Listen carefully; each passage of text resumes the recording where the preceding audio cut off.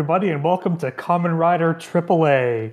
That is right, there is a third A. That's actually a C. Fuck, I did not think this through. Cassidy's here. She's permanent. Cassidy, do you have an initial that starts with A? Not anymore. Ah, so close. I mean, the middle initial's still up in the air, but I've decided it's not going to be A. So we're Kamen Rider Ak at this point? We're Kamen Rider AA featuring special guest Richard Kind. In any event, folks, we now have a third co-host for the episodes in which we will be covering Kamen Rider 01, and that is Cassidy. You probably remember her assuming you've followed our catalog religiously. You've likely heard her voice before during the Kamen Rider Gaim film commentary, and we're glad to have her on. Not mentioning the double feature that I was on where I did too many bits. Oh, that I forgot. Kamen Rider J and Kamen Rider Zo. That's right, yeah. You are our most recurring and fan favorite guest. We have fans? I assume if we have any fans, they most likely like Cassidy because she's the only person that's been on more than one episode. I figure I would have lost any potential fan love that I could have had after the too many bits debacle. In the spirit of not getting too bogged down by things, let's go over Cassidy's experience with Kamen Rider in case somebody didn't watch the movie commentaries. Cassidy, what has been your experience with Kamen Rider?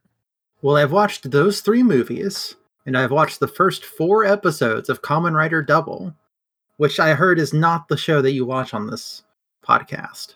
That we made a mistake naming our show, and we decided, no, it is the children that are wrong. So yes, you are very much a newbie to Kamen Rider, very much like Adam was when we first started this podcast. But I'm not a newbie to Toei Tokusatsu, because I do an entire podcast about Pretty Cure, which apparently counts according to Wikipedia. There was a moment in this that straight up just made me think of Pretty Cure. I'll bring it up when it happens. A lot of this episode made me think of the very first episode of Pretty Cure, but I'll get into that when I reveal the research that I had to do on one little thing. On Giggle Land? On Giggle Land. Speaking of Giggle Land, today we are watching episode 1 of Kamen Rider 01. That episode is I'm the President and the Kamen Rider, which aired September 1st, 2019. Which means that we are watching a show where where people who were born at the beginning of it probably aren't talking in full sentences. It's also a show that got impacted by COVID. Yes, halfway through is when the COVID-19 crisis hit, so there is a long hiatus, as well as some specials to tide people over that were tended to be clip shows, but also still canon. Yeah, I noticed during the first couple episodes of Saber, the production was definitely impacted by COVID because there was a lot of green screen stuff and gratuitous, mediocre CGI. I mean, that could also just be Kamen Rider, to be fair. Maybe. Saber is the season that came out right after this one. Yes. Cassidy. I'm aware. But Anna, who was the lead writer and director for this episode? The lead writer is Yuya Takahashi, who... Ooh, New Blood. New Blood, and also I have to share this picture of him. That He was the head writer on Kamen Rider X-Aid, but he started out doing a mini-series for Kamen Rider Drive, secret mission type Tokuju, which was kind of like gave background on the characters. It was more like a informational thing, but it still looked good for Kamen Rider Drive. So he's been in the industry since 2015, done a lot of the extra things, and now he is writing his second series as the lead writer. Nice. And who directed this episode? This is directed by Teruaki Sugihara, who this was actually his first time working on Kamen Rider. Yeah, this is very much new blood, both for the podcast and a bit for the show. Well, thank God we're finally away from Toshiki Inoue. I don't think Cassidy has experienced Toshiki Inoue, and I Oh. think she should remain pure like that. Okay, I'll keep that in mind. Yeah.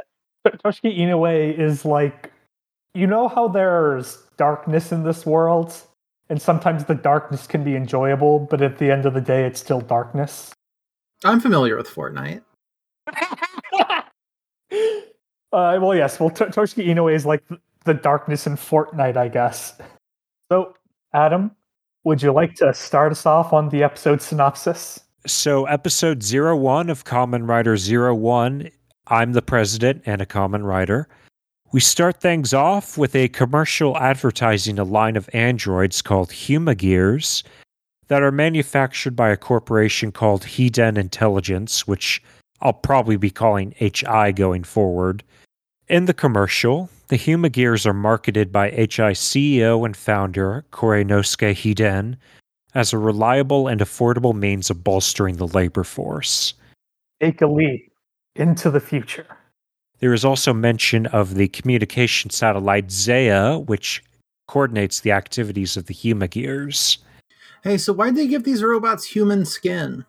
To make people more comfortable around them. Probably. Okay. I mean, that makes the most sense. It's just, I was like, okay, I guess that's like a robot design, sure. And then they gave it human skin. And I guess the real reason is that it's that way they can just have actors put these little robot ears on and you can look like a character from PSO2. So, something I like about that commercial is it feels like it's a semi-retro commercial. Like, it's probably from around the first time Humagear started getting, like, mass public use. Because it was played during the broadcast of, hey, this guy's dead, and later also played in the lobby of the building that he worked in. So it's probably like, yeah, man, this was the first real big Hiden Intelligence commercial. Something I like to think about that world building. I do appreciate how it's like at the world of 01 is sort of at the cusp of being a full-blown sci-fi setting. A lot of the architecture looks pretty contemporary in what I assume is Tokyo. They do a little stuff to like that zoomed out shot. They make the buildings look a little bit more fancy and high tech. Those like glass fins. Totally. But yeah, the commercial pauses and zooms out to a newscast where we see a Humagear news anchor reporting on Korenosuke's death. We next cut to a ground level shot where we see that the broadcast is being played on screens mounted to the sides of a futuristic Zeppelin. I love futuristic Zeppelins. They're the best. They're great for delivering news. Underneath the Zeppelin, we get our first shot of our protagonist as he zooms off on his bicycle, yelling at the top of his lungs that he's late for work. So this was very quick and I missed it, and possibly some other places just haven't subtitled it, but you see his name written on his jacket and it says Hiden. Oh, I didn't catch that, but I can't read Japanese. Like, it was supposed to be like, yeah, you know this guy's related to the dead man. Also, like, Aruto didn't attend his grandfather's funeral. And, like, he doesn't seem at all in any sort of grief or mourning about him. And so I love it. Do we know that the funeral's already happened? Yeah, because the newscaster mentions his funeral was attended by political and business dignitaries from all around the world. Do we know for sure that he didn't attend the funeral? Because it could very well be the reason he was late for work. I don't think so. And also later on, none of the people in the boardroom even knew he existed. Just because he attended doesn't mean he had to be well known when he was there. Yeah, but like this random comedian who cannot stop overacting just at a funeral, I think people would take notice. I think you overestimate the caring of businessmen. So yeah, protagonist man, who we know to be Aruto, gets to work, and we see that he's a stand-up comedian at an amusement park. Okay, I need to talk about one. I wanted to point out that little act break title card thing was really cool with the black light. Oh yeah, with him in the completely dark room with the smoke and the neon lighting. Well, the neon suit. That did look pretty cool, yeah. And then also, we learn when he gets to work, we do see a bunch of different shots of this amusement park and the rides there. Should I talk about this now, or should I wait until after? Let's wait a little ways until the amusement park's a little further established. Okay. Anywho, our protagonist introduces himself to quote-unquote the audience as Aruto, and he puts on an abysmal routine which thankfully no one but us had to bear witness to. I thought it was a good opening joke. I would have clapped for that. Hey, Rise Phone, what's the audience reception forecast for today? A chilly reception. That's cold. It was okay, I guess. Like that, I think it's a little clever, work the phone into this. Everybody on their phones these days does ask it to do things, and then, having that in on the joke, I think that's neat. Yeah, fair enough. It's not a inherently bad joke. I think I remember reading that this is a case of the translators being too good at their jobs and like writing a good joke when it's supposed to be a horrible pun. I remember there was a huge discussion and like arguments over the different subbing groups and how they were translating the jokes.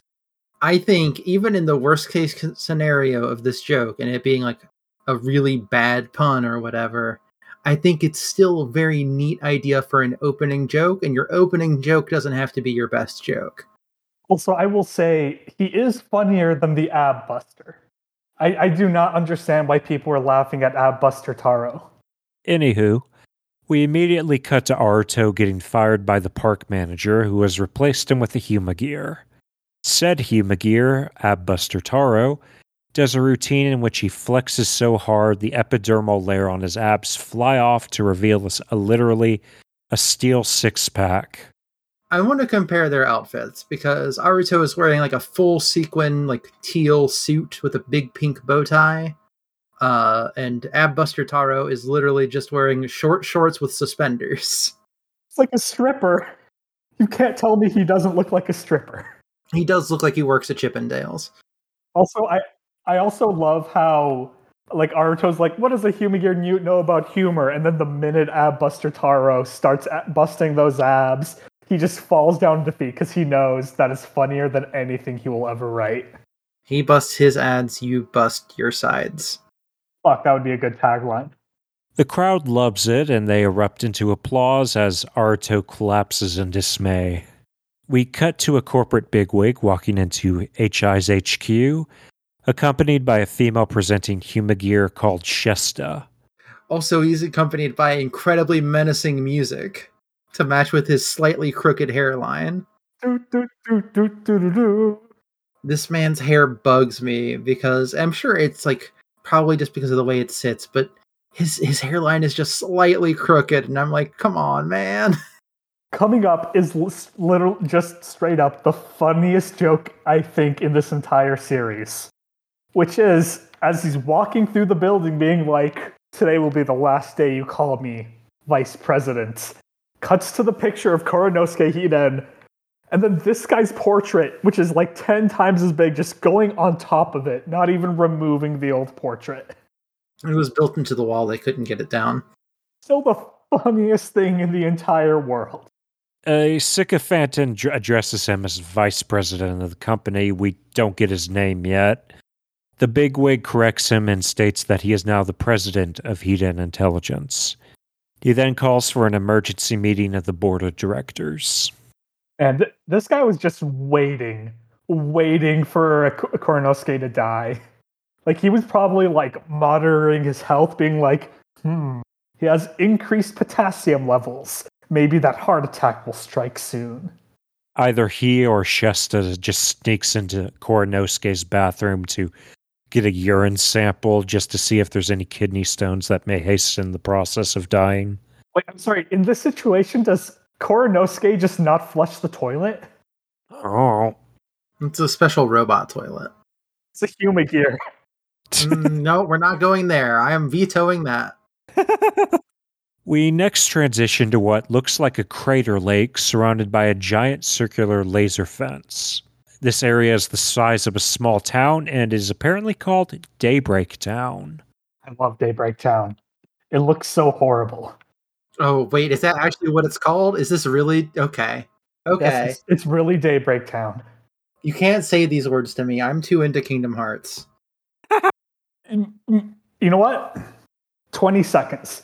You get 20 seconds to say all the Kingdom Hearts jokes you want. Oh, no. Literally, it's just that there's a place that's like vaguely important in the mobile game called Daybreak Town. And you know how Kingdom Hearts is with like fitting all the lore into being real. I know. I played X Cross or X Cross Key. I can't remember exactly what it was called. It's Union Cross. Union Cross. Oh, we got a expert over here. Yeah, I love the way that Daybreak Town looks. Like just almost completely submerged. You can tell this is like a post-apocalyptic town. Yeah, some big shit happened here before, yeah. We head into a partially submerged building within the fence and see two mysterious people. One wearing a bandana who speaks slowly and measuredly, and the other wearing a tattered hood who behaves in a giddy, childlike manner. They note that Kornosuke is dead and that the time has come to initiate Operation Magia, through which humanity will be destroyed. Sorry, I was just going to say that's interesting because in my translations it was translated as Magir. I think it's just figuring out exactly how it's... Because the name of the secretary is either Is or Izu. Some people translate it as Izu because that's how it sounds. Some people translate it as Is. But I want to note some interesting wording here. They refer to the Humagears and the humans as groups, and they don't personally identify with either group. That is true. They don't say, I'm a human that hates humans, and therefore I will use the Humagears to destroy them. They also don't say, I'm a Humagear, and I'm going to free my brethren in order to destroy humans. They say that they're recreating what happened to Daybreak Town. And they also mention that they're using the singularity, which is when a AI reaches the consciousness level of a human. Which is just an abbreviated way of explaining it. We next cut to a room within HI's headquarters, where a 3D printer receives instructions from the satellite Zaya. The printer begins assembling the 01 driver while an attending Humagear activates. She acknowledges mission parameters received from Zaya and walks out of the room. We next cut to Aruto despondently leaving the amusement park. The female Humagear from before pulls up in a car, steps out, and identifies him as Aruto Hiden. Also, during her identification, we see that Aruto is 22 years old, bringing up that fact. Yeah, and what have I done with my life that he's turning into his world's version of Tony Stark, and I'm just talking into a mic, I feel. Hey, don't insult Aruto like that. The Humagear introduces herself as Izu, secretary to the president of HI, and she asks Aruto to come with her. We cut back to the stand-up stage that Aruto died on earlier. A couple of comedians are doing a bokeh tsukome routine, as Abbuster Taro watches from the side. Is that what's happening? I thought it was Abbuster Taru basically reviewing the concept of comedy in his head, so that way he can determine whether or not he's doing things correctly. That may very well be true. I got the feeling that he was just kind of glowing in the feeling of having given smiles to so many people, but you may be right. I'm going to say a joke, and then I'm going to bring in some hard theory crafting stuff. First, the joke is, those are two, humans on stage, and previously Mr. Giggleland was like, sorry, I can't hire humans anymore. It's all about the Humagear to Aruto. But no, he just didn't like Aruto's comedy. A Philistine, really. Secondly, but when Hirobi sends Jin out, he says a singularity is approaching, and then the singularity is apparently what it needs in order to turn a Humagear into a Magia. Oh, okay. So Taro sort of reflecting on the smile, the laughter he evoked was him achieving consciousness. Yeah, it was him feeling an emotion that wasn't programmed, because what would be the point of Abbuster Taro giving a smile when he's not giving a performance? Okay. Huh. Okay. But yeah, Taro was happily recalling the smiling faces of the audience when the giddy hooded guy from earlier approaches him from behind and slaps a belt onto Taro's waist. The most evil belt you've ever seen. Yep, its straps just extend the length of Taro's body and extend spikes which just sort of impale him. It's pretty nasty. The belt connects Taro to metsubiojinrai.net, and it seems to reprogram him into wanting to kill all humans. I will say the literal translation for it is downfallthunderclap.net, or as some people translate it as extinctionthunderstrike.net. Either way, it's the coolest sounding name ever. Hey, what's up? We're Thunderbolt Extinction. It's no lesbian bear storm, but I'll let it slide. Okay, so nothing can beat lesbian bear storm, but so that's why we have to like take it out of the running, you know? At the HI board meeting, Aruto has been given a seat. He's handed Koronosuke's will by Izu and asked to read it. He looks so uncomfortable there, and everyone's like, "Did you guys know that the former president had sex and that produced offspring? Because I did not." Did he though? Because we'll see the dad later. Aruto opens the will up and is disturbed by what Koronosuke has left him, a warning about a crisis to humanity.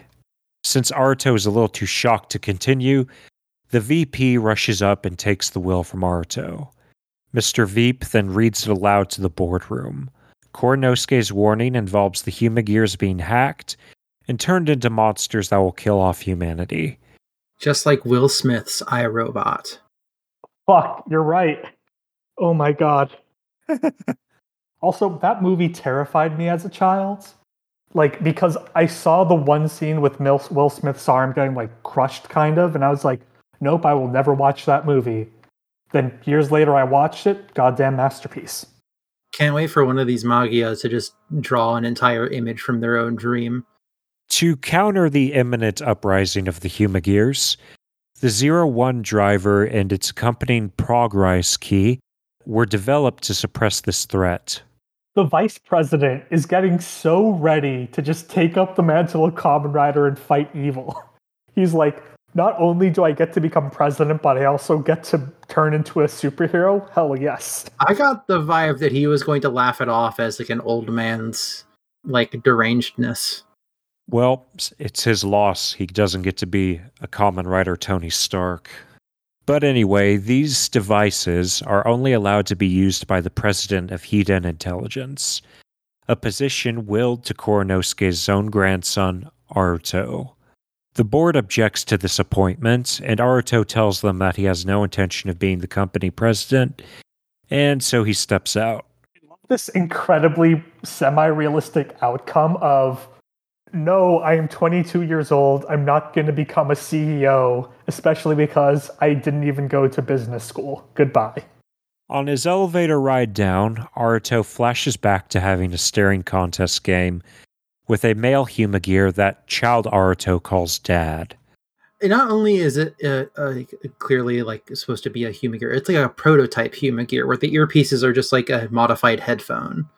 Those old school Humagears because it shows that the technology has developed.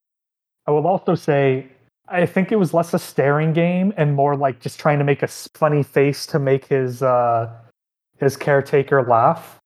And it leads to that great scene where the dad's like, Aruto, I'm a robot. Every time I laugh, it'll be the same. And Aruto's like, no, you have a heart. You can laugh if you want to. And then terrorism happens and the dad's blown in half. Yeah, an explosion of some sort kills this Humagear, and as he's dying, he tells Aruto to never give up on his dream of making people laugh. Aruto returns to the theme park and walks up to his boss, presumably to ask for his job back. Abbuster Taro walks up and loudly proclaims that he will spread death and destruction. He slots a card of some kind into the MJ.net belt and transforms into the Barotha Magia, a mantis-themed robot monster. He does this by being attacked by the Windows 95 Pipes screensaver. Yep. Also, the Barotha is a name derived from the Kyuji Barotha Turiyuki, which is an extinct species of thorny lacewing insects that lived in the Cretaceous period. Interesting. All of the Magia are extinct creatures. Oh, huh. Oh. Normally, the monsters of the week are just animals that are pretty recognizable, but this is different, huh? Thunderstorm extinction. I get it. A couple of other Humagear Park employees try restraining him, but he ends up shooting those little pipe screensaver things into them and turning them into killer robot mooks. Which, by the way, it implies that those evil-looking face masks are part of the design. And normally I would say, oh, that's dumb. Why would Heat and Intelligence design them like that? But then I thought back to what their faces looked like without those masks, and I was like, oh no, they made the right call. Yeah, it's like they took that base face design, but then like a shutter comes down over it. Uh-huh. I will also say I like that most of the people in the audience don't automatically know what's happening. They're like confused and freaked out a little, and they don't start really running away until the lasers start flying. Yeah, it's an amusement park. Maybe it's like a hero stage show. Yeah, they're like, what, is this part of the show? What? Huh? And then all of a sudden, Jimmy's cut in half, and it's like, oh, this is bad. But yeah, I think this is a good point. Cassidy, what secrets have you unearthed about this amusement park? So I was like, okay, I need to know what amusement park this is that this was like, we're filmed in, because I have a broken brain and sometimes I just need to know the answer to something. And after about 30 minutes of checking to see if anyone else had looked it up or done the research themselves, I found nothing. And I didn't really have anywhere to go with this. So I immediately decided to check to see if maybe it was Toshimen Park, which I only thought to do because it is featured heavily in Futari wa Pretty Cure, which is also done by Toei. I was like, oh, let me check to see if maybe that's just like a Toei thing. And it's not. But when I said earlier in the chat that I was 80% sure I knew what it was, that is what I thought it was, because in that opening cutscene opening scene of this is an amusement park, they show clips of a few rides, and one of the rides is a roller coaster that's kind of like slices of a log on a blue coaster track. Which is just like the roller coaster in that first episode of Pretty Cure, where the roller coaster car becomes the Gatema? Zakena. And yeah, that is straight up the roller coaster from Toshimen Park, the Cyclone. But the rest of the park doesn't look like this. And the merry-go-round they show isn't El Dorado, which is the big famous merry-go-round at Toshimen Park. But thankfully, that merry-go-round does have text on it. So I checked to see what the text was, and the text is Merry-Go-Land Dog. And by Googling that, I found out that the theme, or the amusement park that this is the Yomiuri Land amusement park. Oh. Wow, impressive detective work. I think the other ride they show in the opening is also from Toshimen Park, but literally everything else is Yomiuri Land. Oh. They probably use Yomiuri Land for the dialogue scenes and establishing shots, but maybe they only got permits to film action scenes in what was that first one?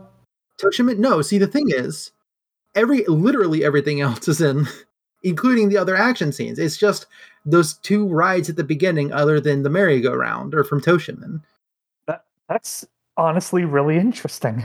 That is. And it's not like they didn't have a roller coaster there. They do have like a pretty big roller coaster there that's also kind of log themed, and it's called Bandit. But maybe like because a lot of Bandit takes place like over like a wooded area, maybe that didn't look like futuristic enough for them. So maybe that was it. I don't know. It's just really weird. In any case, good work. That's That's an interesting piece of trivia. Some other rides they have there are a fashion runway inspired spinning coaster called Spin Runway that plays pop music, and a water raft ride called Splash UFO. And the description of it says Japan's first become Nissan Yakisoba UFO boat ride with built-in video game. And it is a boat ride, like raft thing that is themed around going through a ramen factory and becoming ramen. It's very fun. Become as ramen. Honestly, it seems like a pretty neat park. I watched a little video of it. Some of the family rides are like, oh yeah, build this giant model car with your family and then ride it through a track. Damn, that sounds cool. I also learned that basically the only way you should go into the park is through the gondola, because to walk to the park from Tokyo literally is like a very long uphill climb.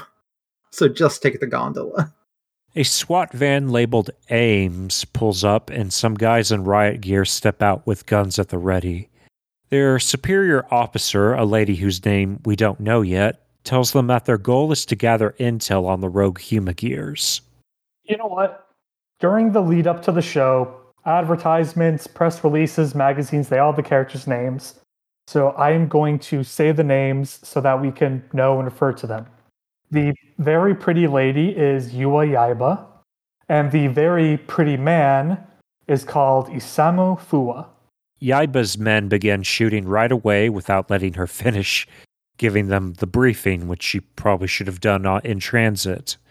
Well, I mean, maybe she needed to get like a lay of what was happening first, you know? But also, this entire squad is very undisciplined. It is just completely ignoring her orders left and right. Very true, yeah. Especially Fua, who is just having the best time murdering Humagear.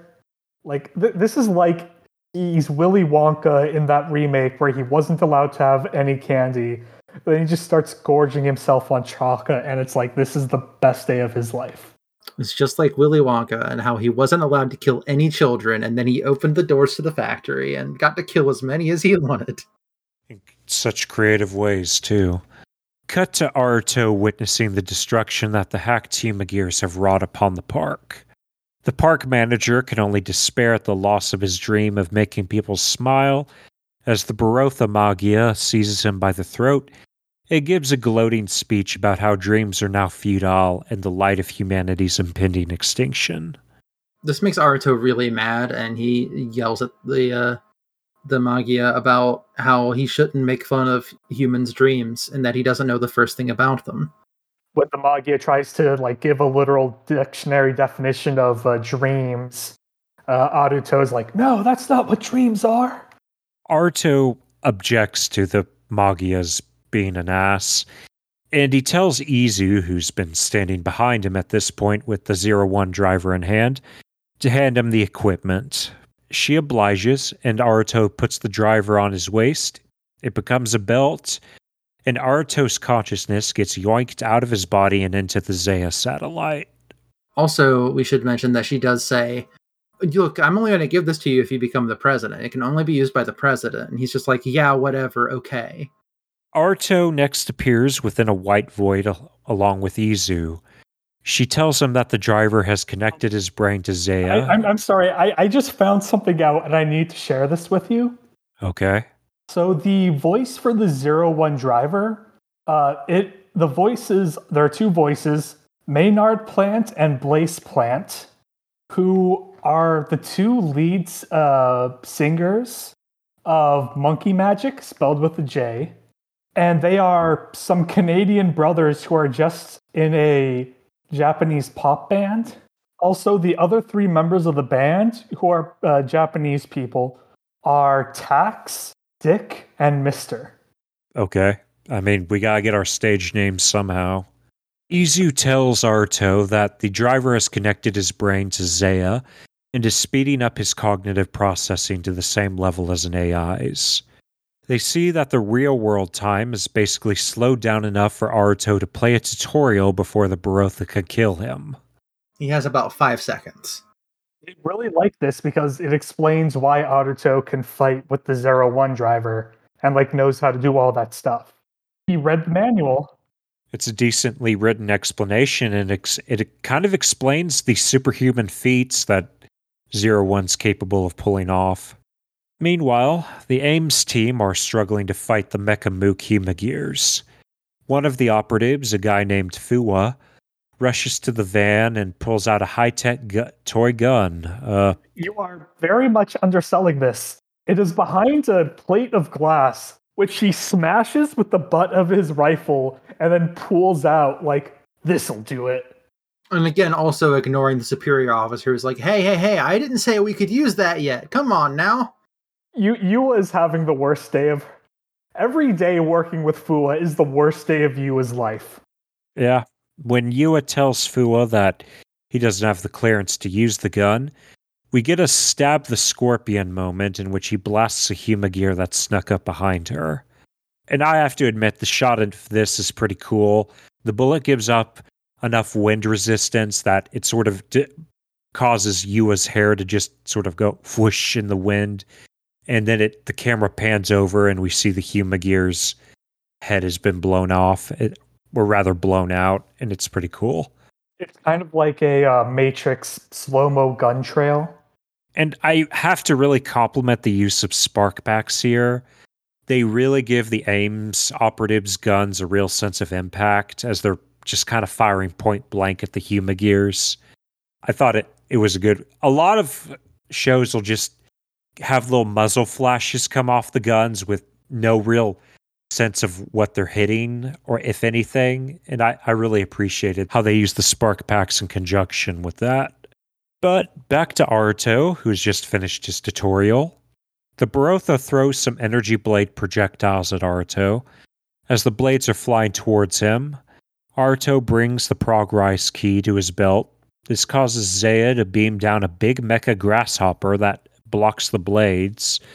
Do you want to know why that happens? Do tell. Because a jump to the sky turns to a rider kick. Oh, I have to admit that hearing that phrase gave me chills. I like the way that it sounded. I think it definitely felt like a clip from an old radio program or something. Aruto then slots the key into his belt, causing the mecha grasshopper to cover his body and to henching Aruto into Kamen Rider 01. A jump to the sky turns into a rider kick. Damn straight. The 01 suit looks good. It's so clean. It's a little too plain for my tastes. It's the human embodiment of a Kawasaki motorcycle. Honestly, I would pit Kamen Rider 01's base design against any of the suits in Kamen Rider Kiva. And I feel it could hold its own design-wise. Simplicity goes a long way with a lot of modern audiences. 01 proceeds to knock the shit out of the Barotha and to save the park manager from a couple of other mooks. Izu tosses him the briefcase-looking object that the driver and key came in. It bonks 01 in the face, but he picks it up and unfolds it into a sword. A really chunky sword.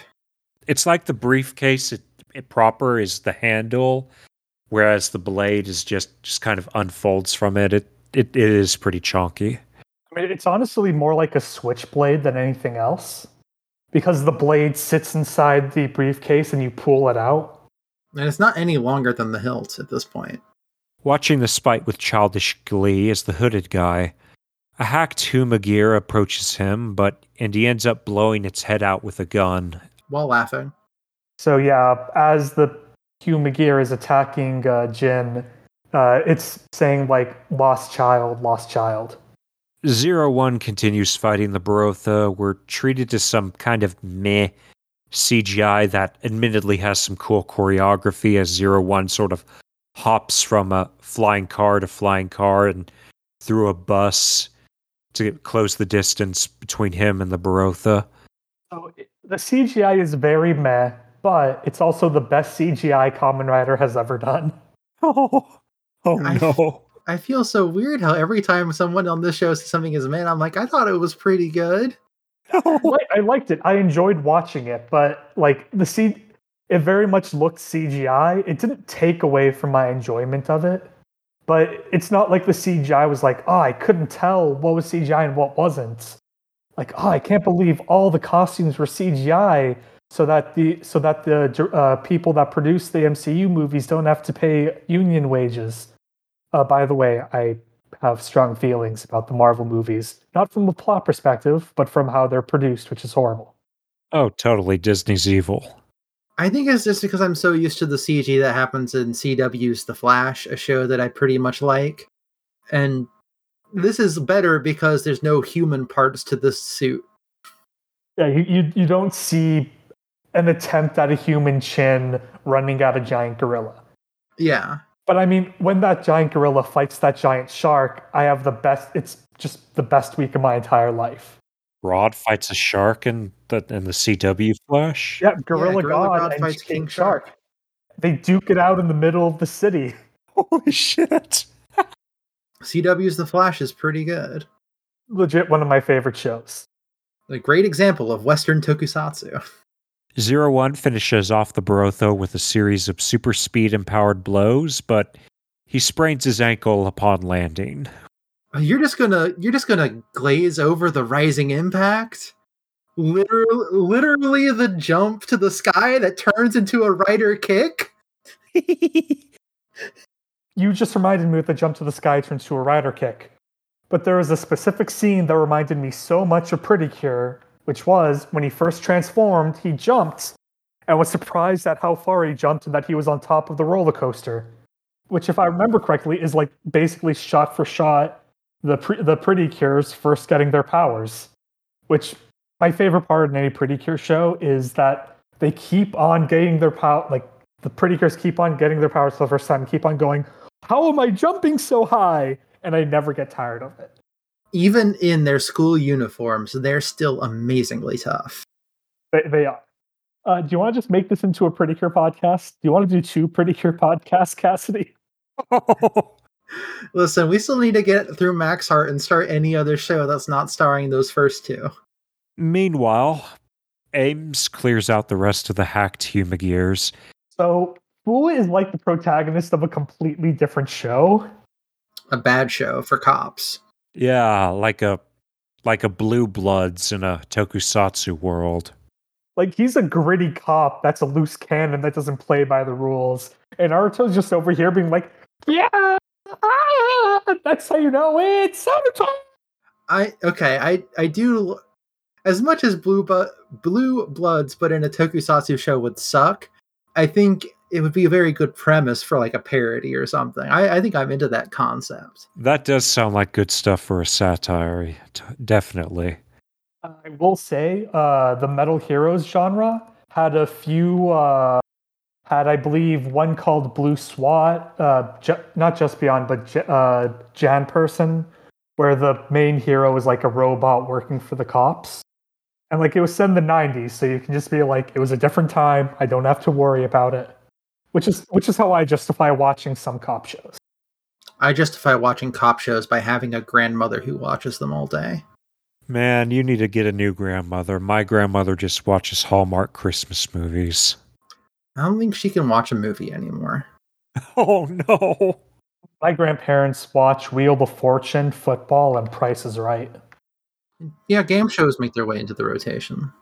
Lately, it's been a lot of radio, turning off the TV and putting on the radio. At the MJ.net hideout, the hoodie guy informs his bandana bro about 01's intervention. Bandana just tells him that Koronosuke's posthumous actions ultimately don't matter and that humanity will be wiped out anyway. Back at the park, Izu addresses Aruto as president and offers to drive him home. Aruto protests this, but Izu tells him that by donning the driver, he agreed to take on the role as president. Before leaving, Aruto notices some kids asking the park manager if he'll have to close down the park. You know what? This is a good time as I need to mention it. The shirts with English in this first episode. Do we want to talk about corned beef? Because you and I are a great combination. The other day, I bought a kelp at the convenience store by mistaking it with corned beef. That's the hoodie that Aruto wore to his grandfather's will reading. I don't think it's as good as a goblin coordinate. Goblin coordinate is the best, but also, that child's shirt says, will you come join us? And then underneath it, like it's in the reflection in the water, it says, "Yes, I will come join you." And like, I don't know why, but I saw that and I was like, why did that hit me so hard? Why do I think that's creepy? That's like an advertisement for one of those fantasy games that's actually super horny. We are under attack, my lord. Indeed. Those horny game ads are my favorite thing to get because I'm just like, yeah, you go you. I hope whoever's playing those games is having a good time. Probably not. It's most likely riddled with Michael. It's most likely riddled with Michael. God damn it! Those games are just riddled with Michaels. Microtransactions. Yes. This is my new OC. He's a businessman. His name is Michael Transactions. Yeah. Okay. The manager tells the kids that he won't have to close the park since a hero in yellow saved it. He then winks at Aruto. He tries really hard. He is winking with his entire body. He's trying so hard to wink. It's good. Aruto and Izu step into the car. Izu hands Aruto the company president's Rise phone, basically the settings equivalent of a smartphone. And Aruto makes a bad pun about precedents and presidents. So ends the episode. Oh, so that's the pun you got. In Cassidy and I's, it was, how about you tell it, Cassidy? You probably have a better sense of comedic timing than I do. It makes sense that I would have a business card, seeing how I'm such a card. Oh, I hate it. Oh, I see. It's a pun based on the multiple definitions of the word card.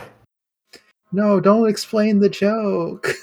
Izu is just explains the joke as they ride off, and apparently Aruto's freaking out so much about it. The car starts swerving as it drives into traffic. Well, that's the end of the synopsis, everyone. That brings us into a new segment we're going to launch right now, folks. I'm calling it Rider Libs. I'm going to present Anna and Cassidy with some Mad Lib prompts and use their responses to build a Kamen Rider OC over the course of several episodes. And eventually, I'd like for us to do a dramatic reading of a script I might make based on the responses given. So, Anna, give me a name and I guess implicit in this is a gender or lack thereof. So here's my OC, Michael Transactions. Oh no! You're not supposed to steal those! It's preferably a Japanese name. He emigrated to Japan when he was younger. Oh, I hate it. Cassidy, please give me a profession. Oh, Transactions, senpai. God, this sucks. It's already terrible. What's a good profession for me to say here? How about street vendor? Michael Transactions, the street vendor. Okay. Any specific goods he might peddle in? No, it changes from week to week, explicitly. All right. Anna, give me an object that can be held in one's hand. Credit card. Or no, the credit card scanner thing that people use now. That's the little block. A square. Oh. Yeah, the square. It's a card reader of some kind, okay? Yeah, card reader. Interesting. And Cassidy, give me a noun. Lemon. I'm so sorry, Adam, but you made this Mad Libs. You knew we had to get mad with it. Yeah, it's going to be pretty mad. I was trying to find any noun, and the first thing I found on my desk was a sticker of a milk carton filled with lemons. So it's lemon. All right. And that'll be what we have for the moment. Our protagonist will be, God damn it, Michael Transactions. He'll be a street vendor, which is appropriate, I guess. And he'll have okay, this actually kind of works. It actually meshes well. He'll be a street vendor, and the sort of token or object he uses to henshin into a Kamen Rider will be a card reader. Oh, that's fun, yeah. And his Kamen Rider moniker will be Kamen Rider Lemon. Oh, and he sells you bad goods that fail immediately. He's a used car salesman. I was thinking he was just selling produce. Like he's one of those street vendors that sells food. He could, maybe, possibly. In any case, we're moving on to our writer of the week. Anna, let's go ahead and get started with you. My writer of the week's going to be whoever wrote that joke about lowering the guy's bigger portrait onto Kurosuke, and then later when Naruto's coming down the stairs, seeing it being taken off. But actually, it's going to be Izu. Because I love Izu. This is... Can I give it to... I am going to give it to Izu, because she's nice. I like her. She's pretty, great actress. Izu gets it. I'm giving her the writer of the week as well. I can already tell she's going to be an interesting character who will kind of embody what I enjoy about sci-fi stories that deal with AI and humanity's relationship with such. I'm interested to see how she'll develop as a character. Cassidy, who's your writer of the week? This is either your favorite character for the episode or your favorite aspect of the production. I was going to give it to the CG section, but actually I'm going to give it to Aruto and his comedy. I'm Aruto's #1 comedic fan. I'm sitting in the front row of the performances. I'm waving a little flag that says Aruto on it. #1 fan right here. Awesome. To the Tarot Corner. Blah, blah, blah. Let me go ahead and reintroduce this segment. The Tarot Corner is when I take a tarot card, either a major or minor arcana, and I assign it to the episode in general or to a character or situation in the episode to which I feel it has thematic relevance to. So I am giving Arcana 0 to Aruto, the Fool. That's the name of the card, the Fool. I'm not calling Aruto a fool, though he kind of is a fool, being a comedian.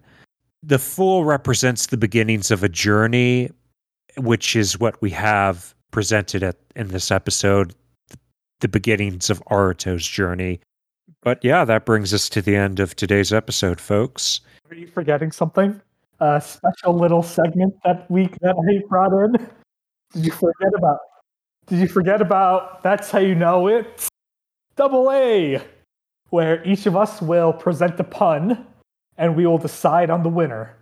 I had no preparation. I warned you, and you literally put it in the episode structure you put in the gosh dang Discord.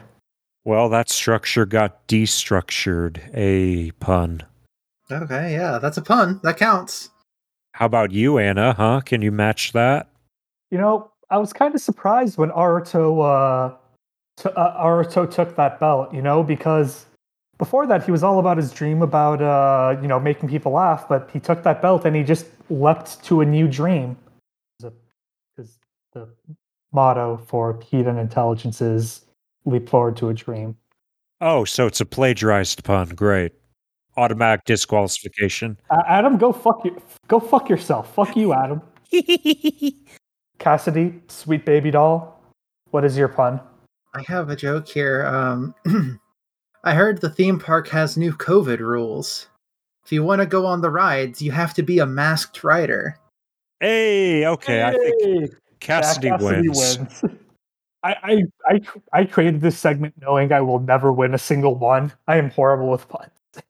All right. Anyway, you've created a segment just for me. Honestly, pretty much. Although it did take me a while to think of that one. So, that's how you know it's double A. And now for plugs. Yes. Cassidy, let's go ahead and start with you. What do you do on the interwebs? Well, I do a bunch of podcasts, but mostly you can find me on Twitter at MadLobotanist. That's MadLobotanist. And you can find all of the podcasts that I do and that I've guested on, including this one, which I should figure out if I'm going to keep it in the place where I've guested on them or if it's counts as one of the ones that I do. But that website is at madlobotanist.neocities.org, which is the same as my Twitter handle, .neocities.org. Anna, what you got? I do a podcast that may or may not exist by the time it comes out. It is Not Another DxD podcast. We watch a booby anime that's actually very good. As for me, I do a actual play Pokemon TTRPG podcast called Pokemon Primeval. We basically take different TTRPG systems and sort of posit what the world of Pokemon would have been like in Sengoku era Kanto and Johto, all the way to the post-apocalypse, and I like to think it's a good time, so you can find us at Pokemon Primeval if you're interested. And with all that said... Cho! Yeah. Shit!